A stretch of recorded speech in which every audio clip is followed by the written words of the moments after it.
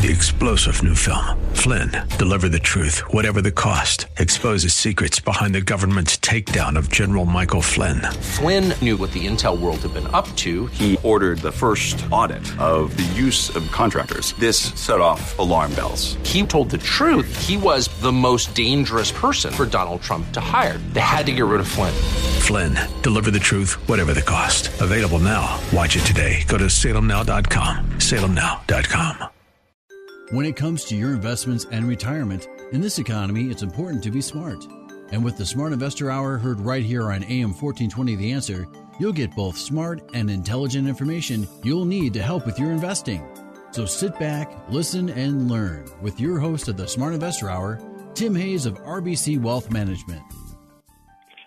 Good afternoon, everybody. It's cold out there. I went to take my dogs for a walk, and they turned around and came right back in. Labs usually take it. So anyway, let's start off thinking positively. When you feel like you're drowning in life, don't worry. Your lifeguard walks on water. A difficult time can be more readily endured if we retain the conviction that our existence holds a purpose, a cause to pursue, a person to love, a goal to achieve. That was John Maxwell, by the way. You can, you should, and if you're brave enough to start, you will. I believe that was Stephen King, by the way. Difficult roads often lead to beautiful destinations. There we go, folks. And, as we always say on the show, if you go to WHK's webpage, WHK 1420, go to local podcasts down to the Smart Investor Show. There's a lot of good stuff you can get. First of all, you can go directly to my webpage, and I can't tell you enough. There's a little bar across the top that says Insight. That research has changed fairly regularly, and it's got good stuff in there. We name names and all sorts of stuff like that. It's good stuff.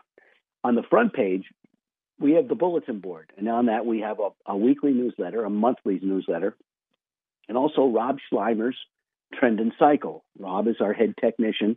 He's one of the best in the world, all right? He's been voted that way, by the way.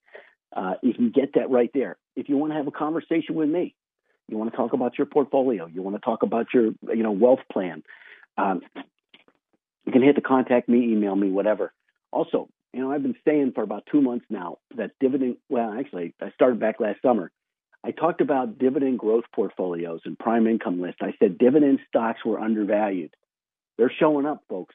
They're showing up regularly, okay, on my charts. So there we go. They're available to you. All right, so we'll just leave it at that. We always start out with some strategy. And I think the first week of 2022 was a really good one for value, with both the Russell 1000 and 2000 value indices. They were steady. They were up 1.2%, while the growth indices were down 5 to 6%.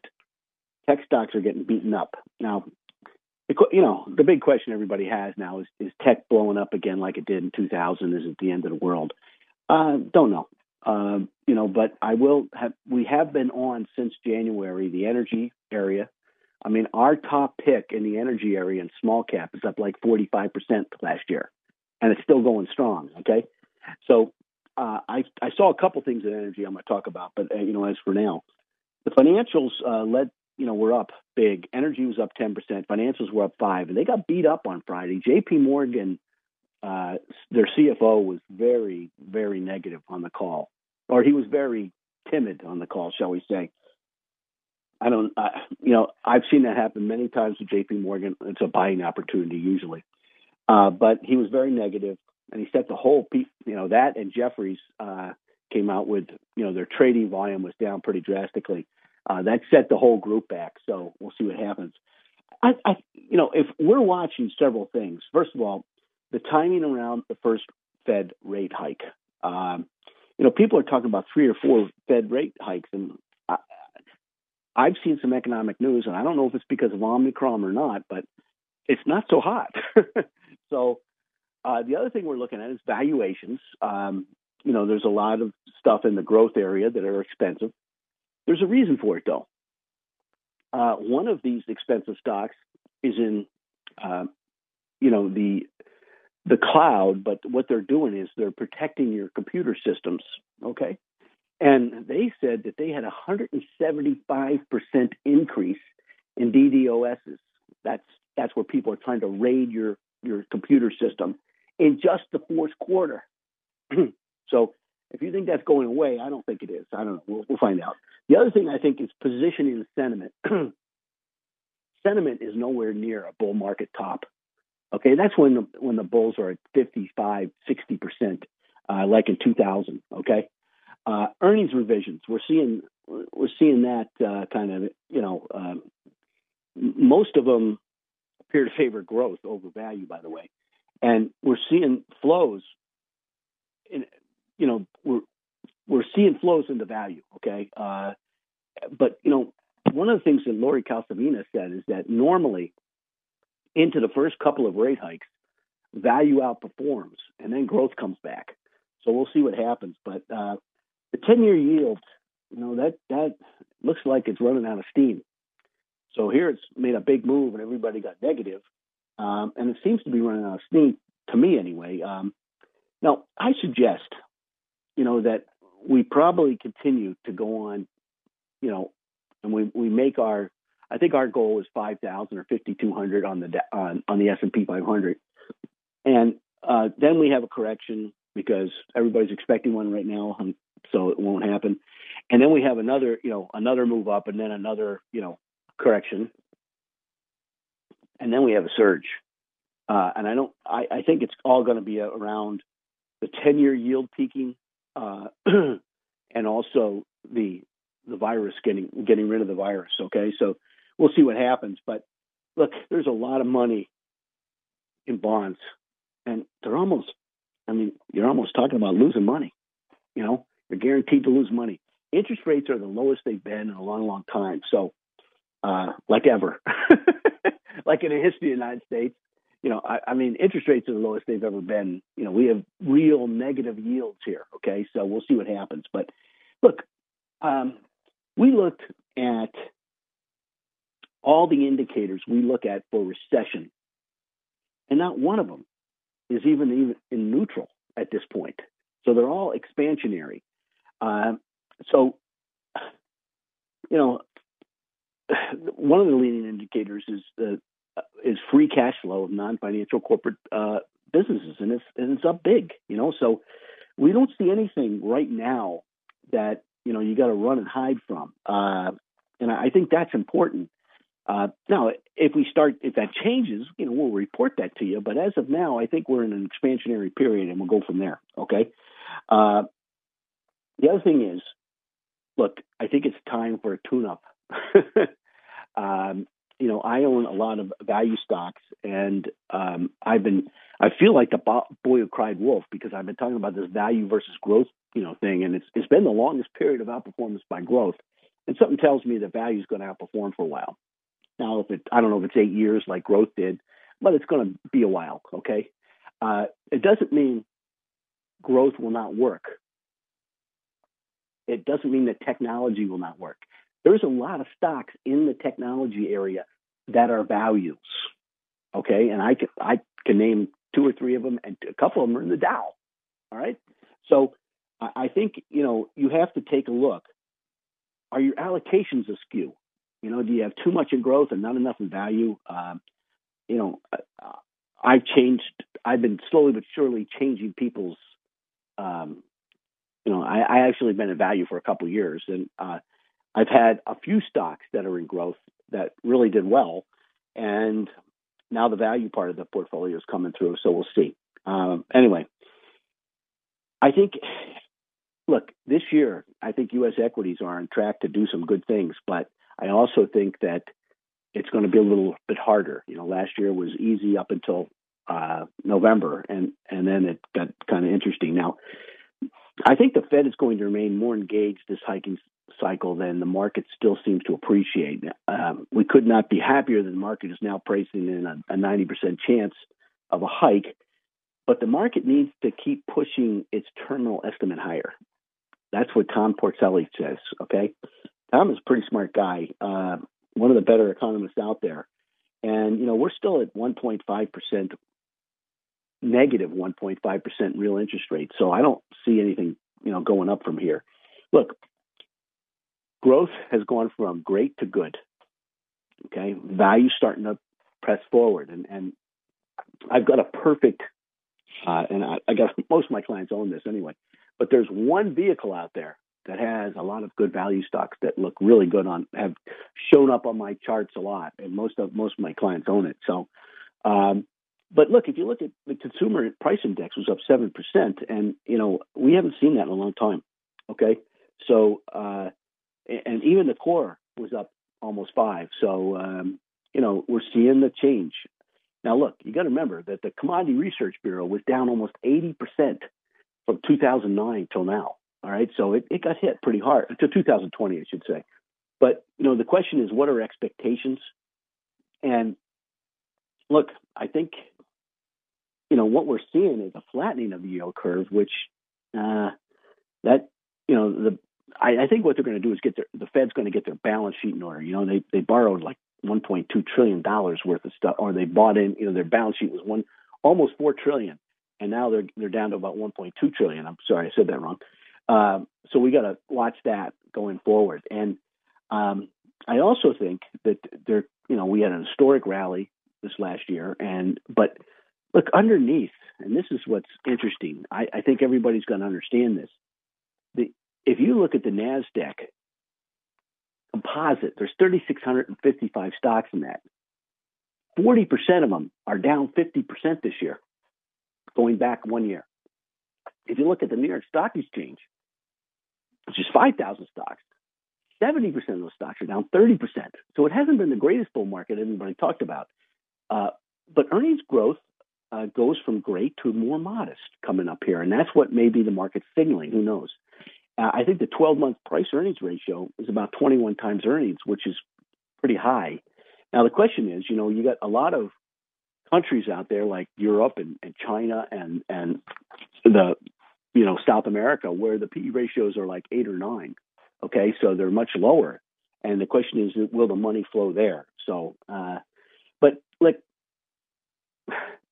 even good years have bad days.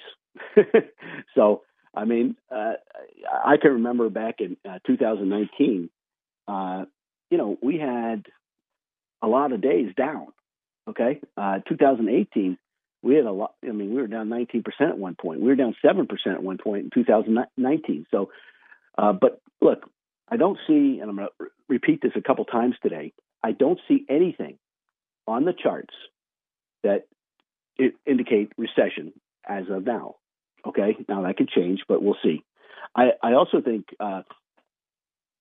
growth has had a strong run of outperformance, and although value did have a couple short spurts of leadership. Okay, it sounds like we have somebody on the line here. Jason, how are you? Hi, Tim. How you doing? No complaints. A little cold, but yeah. I wanted to ask you. Typically, from my understanding, when interest rates go up, which I believe they're going to, because the inflation. You're right. The economy's not the strongest, but the Fed's got to kill inflation. They have to have, what do they have? Maintain stable prices and employment, right? They got the employment down, but the prices are through the roof. So they're going to have to raise. Now, my question is, utilities and the utility sector, typically, in my understanding, goes down when interest rates go up, because people feel like what a safe investment, relatively safe in utilities, they can get a safer yield in what they feel are some quality bonds. So that's why money kind of doesn't flow into utilities. Is that what you understand how the theory works? And the reason why I'm asking is I'm seeing my ETF, utility ETF, go up as the 10-year went up, and I don't understand it. Yeah, and by the way, I said that last week, Jason. I talked about the staples and the utilities going up. I've been talking about it for about a month now, and that's counterintuitive. Normally utilities are bond surrogates. Okay, and they're supposed to go down when interest rates go up.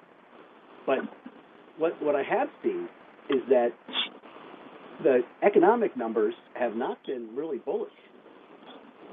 So I don't know why the 10-year yield. Maybe they caught somebody short or long, and the shorts won, whatever. But utilities are a bond surrogate. They should not be going up as interest rates go up. Do you think there'll be a buying opportunity at some point to add more to a utility position then? They keep showing up on my charts, so I'm not sure who's moving into that area. But as I said earlier, I think the 10-year bond yield, the momentum has kind of peaked for the short term. Now, that's short term. I'm not suggesting long term, but so they may already have priced in one Fed increase. So, who knows? Do you think this inflation then is all related to supply chain crunch, or do you think it's really got legs to stay with the baby boomers retiring and the millennials not wanting to work? I don't know. Look, we have demand for 3 million automobiles. We're only producing 1 million. Okay? Used cars were up 37% in the month of December. So that's a brand of inflation that we obviously don't want to see.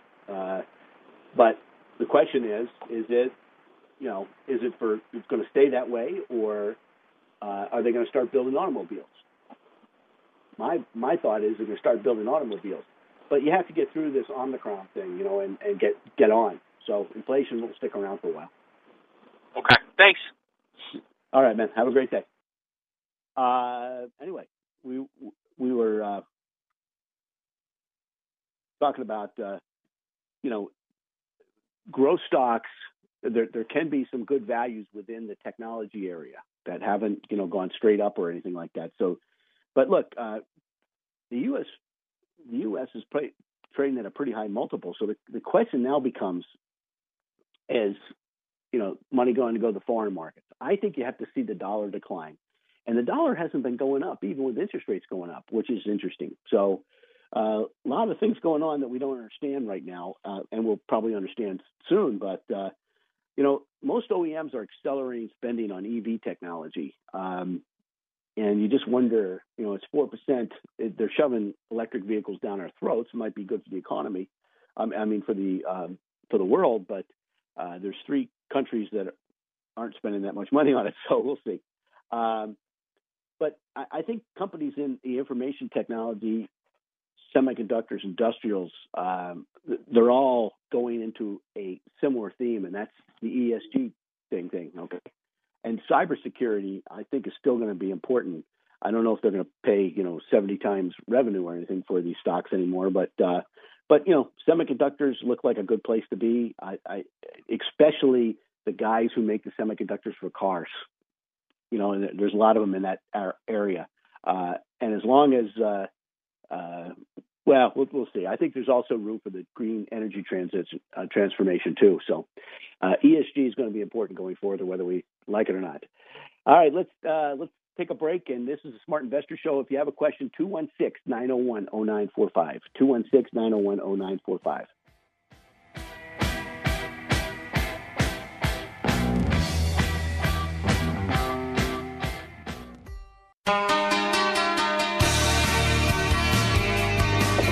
Okay, we're back. Just tuned in. This is the Smart Investor Show, and I'm just going to do a sidelight. This is Tim Hayes speaking, because I read some articles over the weekend about the Hindenburg Omen, which is essentially a breath indicator combining 3 separate inputs and with a time factor. Okay, it was designed by a guy named Jim Amica, and it's not even close to 100% accurate. Matter of fact, I remember one guy on TV called it is called the 10 of the last 3 market corrections. But first, you look at the overall market to establish an uptrend, and there's a number of ways to determine that. But you once you get that going, okay, you got to look at the breadth. And then you got to look at the McClellan oscillator. And if you don't know what that is, my humble opinion, you shouldn't be managing your own money. Somebody asked me about beta a couple of weeks ago. I think the McClellan oscillator is much more important to income and, making money. Anyway, so, there's people talking about this again, and people always say, oh, it's the end of the world, it's the end of the world. And I keep saying that, probably not, but we are at the top of the trend line, so that's another thing. But, I guess the question, look, I've been talking about staples, utilities, financials, and energy now for a pretty long time. I started talking about the energy sector back in January of last year, and then the staples this year. Now, one of the things I did see this week was I looked at the NASDAQ composite, and, it broke out going back all the way to 2001. Okay. And then it broke back down. It's not usually good. But in the meantime, energy, staples, and financials are in a nice, beautiful uptrend. And if I look at relative stuff, the XLE and, I can't think of the other one. I'll think of the other one in a second here. But all these things have been doing okay. And the other one is healthcare has not gone down. It's gone sideways for a really long time. Since 2015. So ever since Hillary's great comment. She's running again, I hear, by the way. But I look at the staples, and they broke out versus the S&P 500, and energy definitely did. But also, energy broke out versus healthcare. So we're seeing some things. And if I look at financials versus healthcare, it looks like financials are doing good too. So getting a lot of mixed signals here, which is good. Means people have to work a little bit harder to make money. Now, the other thing I would suggest is there's one investment vehicle that has a lot of these staples in it, and it's probably worth buying. And I also think that if you look at the earnings season is coming up, and there's some people coming out with some surprises. Everybody was buying J.P. Morgan into the earnings, which was unusual, by the way. Financials usually sell off before it, and then they kill the stock. On comments by the CFO, and I thought he was being way, way cautious, and we'll see what happens. But then you had KBH Home, which had announced a 50% increase in their dividend and blew out on the upside. So, I think that's what's going on. And, the other thing is that occurred this week, I think is kind of, and Rob Schleimer mentioned it. He talked about, commodities, and, first of all, several of them are breaking out.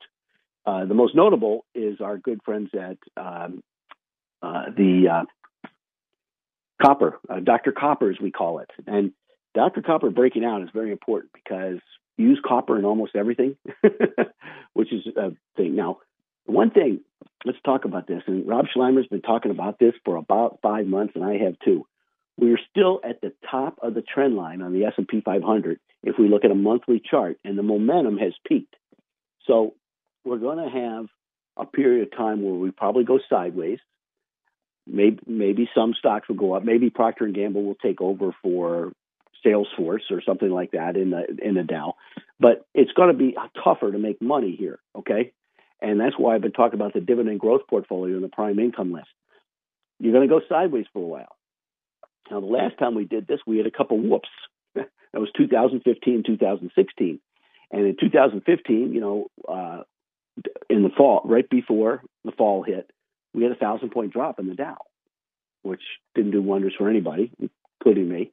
And then in 2016, the Fed started raising rates, and we had another big whoops, and that was a 17% whoop. So, the big problem is that the top of the channel and the bottom of the channel there's a 25% gap. Okay, so I think just got to be more careful in what you buy when you buy it.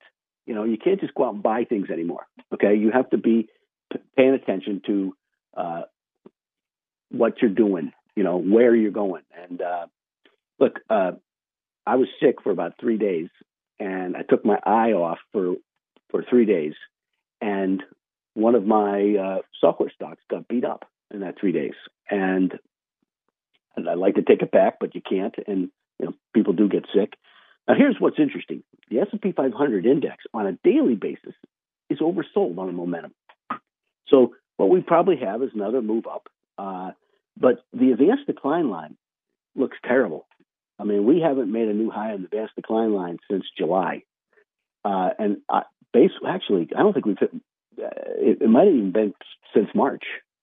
Okay, so there's not as many companies participating in the Russell 2000 index, which has a lot of small banks in it, which I thought would carry it forward, broke out and then broke back in. So it did the same thing as the NASDAQ composite. So there's a big correlation between those two now.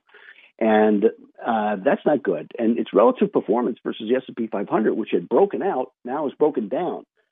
So the small caps are probably a problem. I also, if I look at the investor sentiment, it's still kind of, there's nobody's really bullish, nobody's really bearish, and so it's kind of a tough scenario. And I'll say this, I've been saying this for some time: growth versus value on a weekly basis. It looks like large cap growth may have made a double top versus value. Mid cap and small cap have been fading quickly, so it'll be interesting to see. Large growth has been holding up pretty well versus value, and we'll just see if this is a double top going forward. And also the high beta stocks, which which are dominated by cyclicals for the most part, have pulled back pretty hard. Now, one of the things we did see is the 10-year yield on a daily basis. The momentum's kind of peaked, so we'll see if that continues going forward. And the dollar's been interesting because with interest rates going up, it's been kind of going sideways. So stalling out kind of. So maybe, that's what our anticipation should be, a dollar that goes sideways for a while.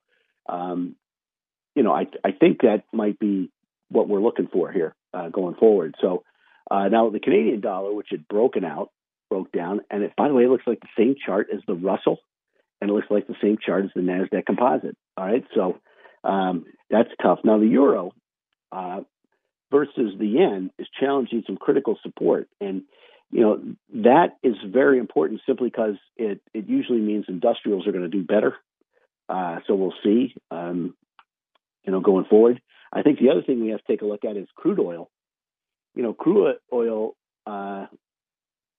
broke out, pulled back, and now it's starting to creep up again. And I don't think the administration wants crude oil to go to 100, but my bet is that if it's it's kind of stalled short term at 73, 74, and there's a lot of resistance near the 100-day moving average, which is right around 75. So it'll be interesting to see what happens. But copper did break out, and I think that's something to pay very close attention to because Dr. Copper is very important when it comes to the economy. All right. So, all right, let's take a break. This is the Smart Investor Show. If you have a question, it's 216-901-0945. We'll be right back.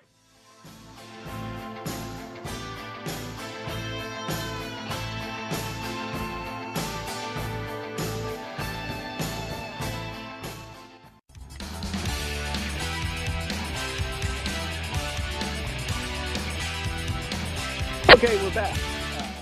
Just tuned in. This is Smart Investor Show. I'm Tim Hayes. And, I think you're going to get a little excitement when you get your natural gas bill. It's up. Natural gas is up 30% because of the pipelines being shut down. And it'll be interesting, especially as, we're having some cold days here, to see, if that 30% affects people. And, talk about inflation. When you cut down pipelines, you're asking for it. And I think they acted before they thought it out in the administration right now. So, but it's especially on cold days like this, you get the heat revved up, and it's probably going to be expensive. So there you go. Anyway, we always talk about the bullish percent. We're going to do a special on the January effect too here. the bullish percent was designed in the 30s by some people who wanted to be bullish at the bottom and bearish at the top. They also what they did was they looked at things and they looked at point and figure charts. And when point and figure charts were moving up, they knew they had a bullish scenario. When they moved down, which, by the way, they move down a lot faster than they move up, as most of us will find out, they moved down very quickly. And so what they did was they did X and O's, like point and figure charts. And so they charted the number of stocks going up versus the number of stocks going down. So we had a column of X's, means we're on the offensive team is on the field. A column of O's, the defensive team's on the field. And what's interesting is that they set this thing up from 0 to 100. When you get over 70, that's when there's too many stocks, too many good stories out there. And that's usually when you should be defensive. When everybody's happy, you should be defensive. And then when you get below 30 and nobody's opened up their 401k statement and they don't want to talk to you, that's when you should be aggressive. Okay? So we're at 53.5 right now. We were down 3%. The problem is 50 is the line in the sand. And by the way, this would be the third lower high in a month and a half if we did break down at 50.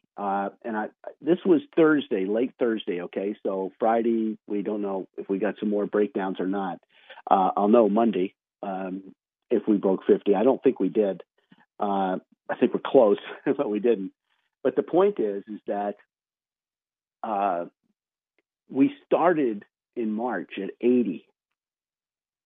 That was when you should have been bearish, and we've made a series of lower highs. So that's why we're seeing everybody getting whacked. But the other thing is the none of the other indices that I see are in a column of X's. So I'm sorry, the over-the-counter index is in a column of X's, but it was down 3%, and it's at 34. At 32, it would go into a column of O's too. And the world index is very close to a column of O's also. So we're in a situation where, first of all, if you look at the computer indexes or you look at the technology group, the computer index has been down 1.5%. The internet index is down 3.6. Software is down 4.3. By the way, software in December was down 6.5. Semiconductors were down 4.43. So it's been a tough year for and we're only 3 weeks into it for any kind of technology. Now everybody was just buying them, and I think people asked me why I only had one or two tech stocks in my portfolios, and I got hit on a couple of them. But I do think there's great long-term potential for a lot of these names. And the semiconductor index is still number 3 in the group, whereas computers are 18 and software and internet are a column of O's. So, and they happen pretty quickly. So I guess the point is what I'm trying to say is technology dropped. It was number 1 on the dynamic asset level investing. And all this is relative strength investing. We want to be in the strongest group. Financials hit number 1. Now, they also got whacked on Friday because of the JP Morgan earnings and on Wednesday because of Jefferies earnings. So we'll see what happens. But now it's financials, technology, consumer cyclical, energy, and industrials. Healthcare, communication services, and utilities are dead last. Now, Jason, that just means that utilities are looking good short term, but they haven't gained enough votes, shall we say, for people to be paying attention yet. All right. So you got to overweight financials, technology. You overweight it, but you got to remember it's weakening. And I think you equal weight energy because it's improving. And then you underweight everything else. Okay. So that's how, you should look at the relative strength investing. Now, I am starting to see some money flow to the foreign markets. A lot of money flowed to the foreign markets and they were getting killed. But I'm actually seeing some buys like the Czech Republic, Israel, India, Netherlands, and I'm doing this from top down. Taiwan, Norway, Poland, Denmark, France. France is really looking interesting. Austria and Sweden all have. We've seen some improvement where they're actually on relative strength buy signals. And France is pretty close. If I look at a couple of the ETFs, they've got several that are pretty close to a double top breakout, which would be very important. And they've held support several times. So we'll see. I think one of the biggest holdings in a lot of these ETFs is Moet Hennessy Louis Vuitton. So that has been on it's a good looking chart and been on a buy signal. It's pulled back, from 168 to 160, but it holds here. That may be the reason. Who knows? The U.S. Treasury yields continued higher. The 10-year has taken out all the resistance on a point and figure chart, but it still has quite a bit of resistance if we go back. Point and figure charts do things a little bit differently. The 2-year Treasury yield has reached 0.9%, and that's above its March 2020 levels. Okay, so that's a flattening of the yield curve, folks. Okay, so 0.9 in the 2-year and 1.72 in the 10-year is a flattening. So just remember that. We'll see what goes on, but rising yields have been a headwind for rate sensitive areas, with the exception of utilities that Jason and I talked about earlier.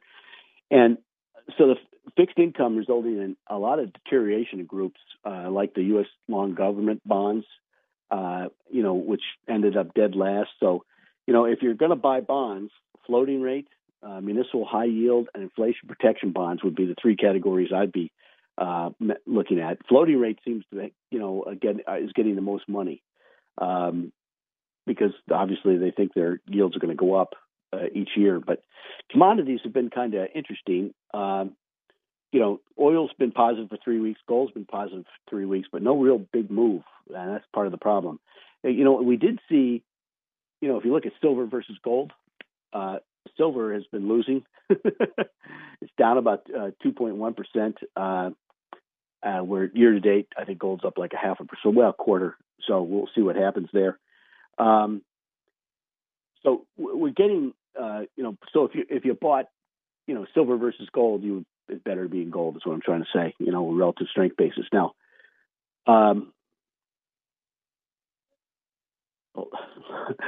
my computer skills are terrible. Excuse me for a second.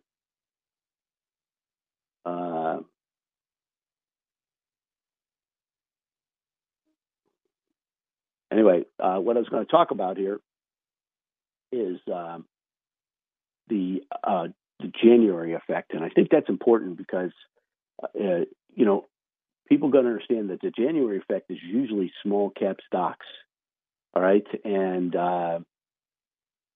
if you're not working with small cap stocks, you're doing things the wrong way. So I think what's important here is that a lot of people have been thinking that the January effect is done without it's all stocks. It isn't. It's basically small cap stocks that are supposed to outperform. And so far, there has been small cap stocks that have outperformed, but they've been in value. It has not been in growth, where a lot of people got killed in the last year. The other thing is, a lot of people are talking about healthcare, as it's been, basically underperforming for 7 years, as being a top group. And I'm not so sure about that. I think that we'll see. But I think the key ingredient here is that if you look at the Russell and the NDX, we talked about this correlation effect, and I think that's something you got to keep in mind, because if the NDX keeps going down, we got a problem. But look, the S&P 500 is down about 0.8% right now, and in January, the idea that as January brings a gain in the market, the rest of the year will follow suit and end in a positive territory. And the adage hasn't held true in the last 2 years, by the way. 2020, we were down 1.1% in January. In 2021, and then in 2021, we were down 2%. And we've ended up plus 16% in 2020 and plus 26% in 2021. So, the barometer states that when the S&P records a gain in January, it recorded a gain for the full year.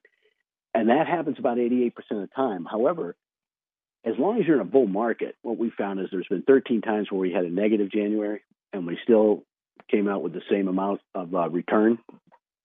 So I think we're in a secular bull market right now is what I'm saying. So that might be the right adage. So another point worth noting is that even though the SPX is in red so far in January, doesn't mean it's time to panic. Okay, the January bomber has been a far better at predicting positive years than predicting losers. So we saw that play out in a couple different ways. So I think you just, there's a lot of people talking about that on the television now, and I think you've got to be careful as, don't get crazy because people are, trying to scare you on the TV, I think sometimes.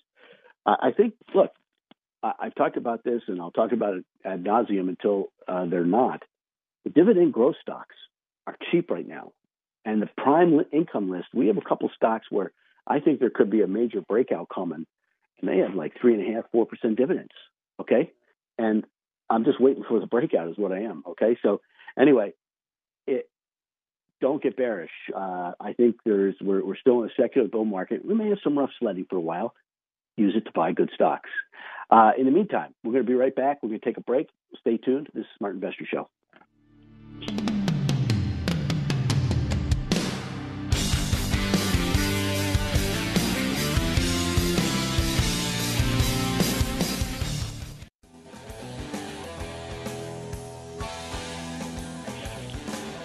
Okay, we're back. Just tuned in. This is Smart Investor Show. And, now we talk about what we're going to do is we're going to kind of talk about the insiders. Okay. And why do we look at insiders? Insiders know their companies better than we do, obviously. Okay. And when they're buying in large quantities, you should pay attention. Now, sometimes insiders are wrong, but they got a better track record than analysts. And what's really good is when you have an insider buying and you have an analyst that tells you to buy and a chart that tells you to buy. So we put those all three together when we're looking at different portfolios. Now, look, some people just want dividends and dividend growth and that type of thing. That's okay too. All right. So, we straddle our strategy. We're looking at a barbell approach right now. All right. I think in the bar, you should have your dividend growth portfolio and your prime income list. And on one side, you should have some value stocks. And on the other side, you should have some growth stocks. Now, the growth stocks, have lost a little weight here in the last couple of weeks, months. But, things are interesting. All right. So I did notice something that there's a lot of insider selling. Matter of fact, it's one of the higher ratios I've seen in a while. And last year was one of the highest ratios. And I think that's because a lot of the insiders were worried about taxes because they talked about raising taxes back in March. And that's when the insider selling started and it culminated at the end of the year, but it's still going on. So people are still worried that they're going to do some kind of retroactive tax thing or whatever. But there's a lot of there's a lot of selling going on, insider selling. So just remember that. As far as insider buying, I saw one. Now, this is an acquisition, so they're using options. But CrowdStrike, the CFO, bought 115,000 shares. It's a lot of money. And he almost doubled his ownership to 261,000. So that's kind of interesting. Also, our friend Dustin Moskovitz. Now, look, I haven't mentioned this guy before, but he's one of the founders of Facebook. He ain't a dummy, okay? And when Facebook, he didn't buy any. He actually sold Facebook on the initial public offering and bought it back when it was like 22. Now, it went down to 16, 17, 18 for a while there. But, that's when he bought it. So I think this is, it's the guy you should pay attention to. But he bought another 750,000 shares of Asana. He is now the chairman, CEO, and president of the company. And I think he's gone from 4% ownership to 17% since June 27th. That's a lot of stock, all right? And he's down on it. And I paid 62 and some 57 on it, so he's down on it. But he bought a lot of stock, and he's not fooling around. Also, Smartsheet, which has got really kind of beat up in the last couple of months. It was an $80 stock. It's now $62.70. And James White, a director, bought 150,000 shares, which is about $9.4 million. By the way, Mr. Muskovitz bought, that's about $50 million. So he bought 1 million shares before Christmas, 1 million shares after Christmas, and he bought 750,000 last week. So that's a lot. Anyway, Rain Therapeutics has got beaten up. It was an $18 stock. It's now a $12 stock. And BVF Partners, which is pretty smart money, bought $6 million worth of stock on the 7th. And then the day before that, they bought another 61,000 shares. So they bought about $6.5 million worth, which is not chump change. And then also Allogene Therapeutics, which was a $20 stock, is now a $13 stock. We had a director, Ari Beldurgan, I hope I got that name right. He bought $1.9 million worth of stock also. And Ken Hicks, who's the chairman and president of American Sports and Outdoor, bought $700,000 worth of stock, and his another director also bought $400,000 worth of stock, and then another director bought $116,000 worth of stock. So I like when you have multiple people buying like that. And then, I'm just going to mention a couple because we had Runaway Finance Group. We talked about that last week. This OMC Growth Holdings continues to buy it. They bought quite a bit of stock last week, and they bought another 500,000. 750,000, I guess, was the total for the week. And then Jack Schuler, who keeps buying Accelerated Diagnostics, bought another 45,000 shares, and he now owns about 19% of the float. So he's not messing around. So there we go. Now, look, I think if we look at the technical outlook as we speak going forward, okay, because we the fundamental outlook we've described earlier, we don't have any, even the yellow caution flags yet on the economic scale. Now they may come. I don't know but they're not here yet. Now the growth we're expecting to slow down, but we don't have the signs that we'd see a recession. So we have a secular trend, and usually it's a 16 to 18 year cycle. And we're still in that trend. Okay. Now Bob Dickey thought that trend started in 2015. Bob Schleimer thought it started in 2017. Doesn't matter. We still got at least 10 more years. And if you look in the other great bull markets of our times, modern history, the S&P 500 has made a 2,300% move.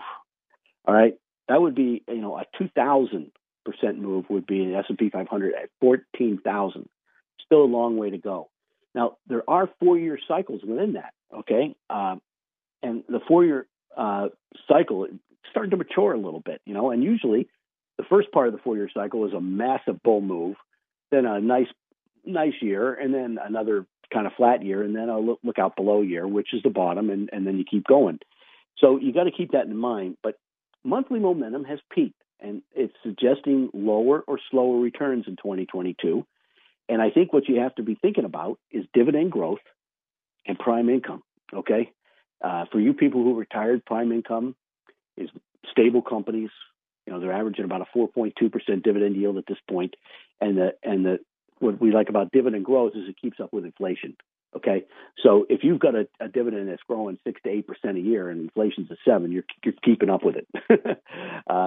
And by the way, that's a good way to get rich, especially if you're 40 and you're worried about when you get out there and you reinvest those dividends. The compounding is very successful. Now, look, the Russell 2000 has notably lagged through all of 2021, and then it broke out and then it pulled back, and it's starting to worry me a little bit. But I guess, if I look at other things, international equities, the price trend remains positive, but the relative strength of the relative trend remains negative. So it doesn't really support overweighting versus the U.S. yet. Okay, the rates they are consolidating in a broad range. They've been as low as 1.12 and as high as 1.778, I guess. And a breakout above that 1.78 might be, negative, I would think, but I haven't seen it yet. Currencies, the U.S. dollar has rallied back to resistance, and it's near its downtrend, and that began in the early 80s, I guess. But I'm not seeing anything that makes me, want to go out and buy the dollar right at the moment. Commodity trends remain positive despite, pretty volatile trading ranges. And gold remains in a broad trading range above critical support at 1675. So, I noticed that gold and copper both are in these large cup and handle formations. Gold goes back like 12 years. So if we were to break out, it'd probably be a big breakout. And I just think, like I said, growth versus value, large cap value, growth versus value rebounded. So when you go into Fed tightenings, you got to remember value usually outperforms for a while. And like I said, I've seen several stocks that have broken out that look really interesting. But just remember, don't get bearish. It's a 17-year cycle, okay, usually 16 to 18 years. So, we're maybe 3 or 4 years into it, 4 or 5 years, if you think, if Bob Dickey would say. So what we're doing is we're reflating, all right? There's nothing wrong with a little inflation. We just got to calm it down a little bit. But, we were in a deflationary period from 2000 to 2000. Well, if you're listening to Rob says 2016. Okay, the end of 2016 is when we turned up.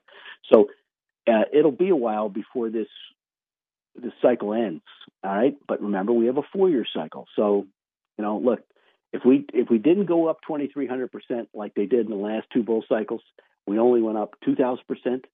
That would be an S&P at 13,500 to 14,000. That's still a long way from here. Okay, it's still a long way from here. So people get bearish, and it's obvious people aren't bullish right now, okay? You can see it by the American Association of Individual Investors, and that's okay, but I just think things are changing. I think the other thing you've got to look at is the 4-month and the 13-month moving averages. They usually regress back to the mean, and the 4-month is well above the 13-month, and so probably pulls back a little bit. So what would I do? Look, go to WHK 1420's webpage, go to local podcast down the Smart Investor Show, and then you go directly to my webpage. If you're a business owner, we have Guide to Transitioning Your Business, okay? It's a quick guide. The Savvy Investor's Credit Workbook. Interest rates aren't going to stay low forever. Now's the time to borrow, okay? Especially if you can get it fixed.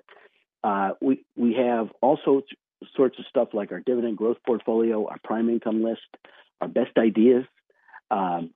And I would also suggest the electrical grid is going to be big for ESG investing going forward. Without a bigger electrical grid, you can't have electric cars.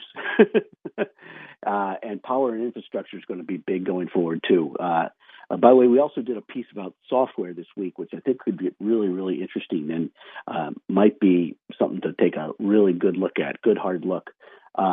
It's amazing, how long the uptrend of stocks versus bonds has been positive.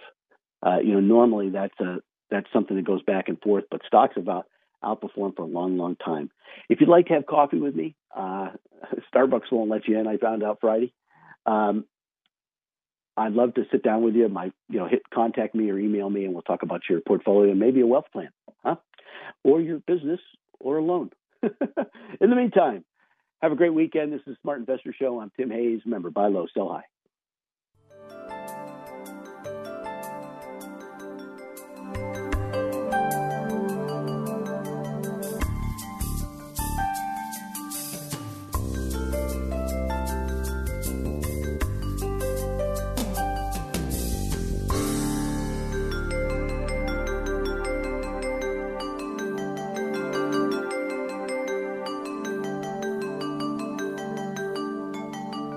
Thanks for listening to the Smart Investor Hour. To reach Tim during the week, call him toll-free, 888-223-7742. That's 888-223-7742. Or visit his website, rbcwmfa.com/Tim Hayes. That's all one word in the address bar, rbcwfma.com/Tim Hayes. Please join us again next Saturday for the Smart Investor Hour to hear more smart investing from Tim Hayes of RBC Wealth Management. 3-star General Michael J. Flynn, head of the Pentagon Intelligence Agency, knew all the government's dirty secrets. He was one of the most respected generals in the military. Flynn knew what the intel world had been up to. He understood its funding. He ordered the first audit of the use of contractors. This set off alarm bells. The explosive new documentary, Flynn, Deliver the Truth, Whatever the Cost, uncovers the facts behind this scandal. Flynn told the truth. He was the most dangerous person for Donald Trump to hire. I find out the worst enemy that I'm going to face in my life is right here in America. They took my assessment and they wanted me to change it. And I was like, I'm not changing it. They had to get rid of Flynn. With in-depth interviews, archival footage, and never-before-seen personal records of the man behind the headlines. I just felt like I was drowning. Flynn, Deliver the Truth, Whatever the Cost. Available now. Watch it today. Go to salemnow.com. salemnow.com.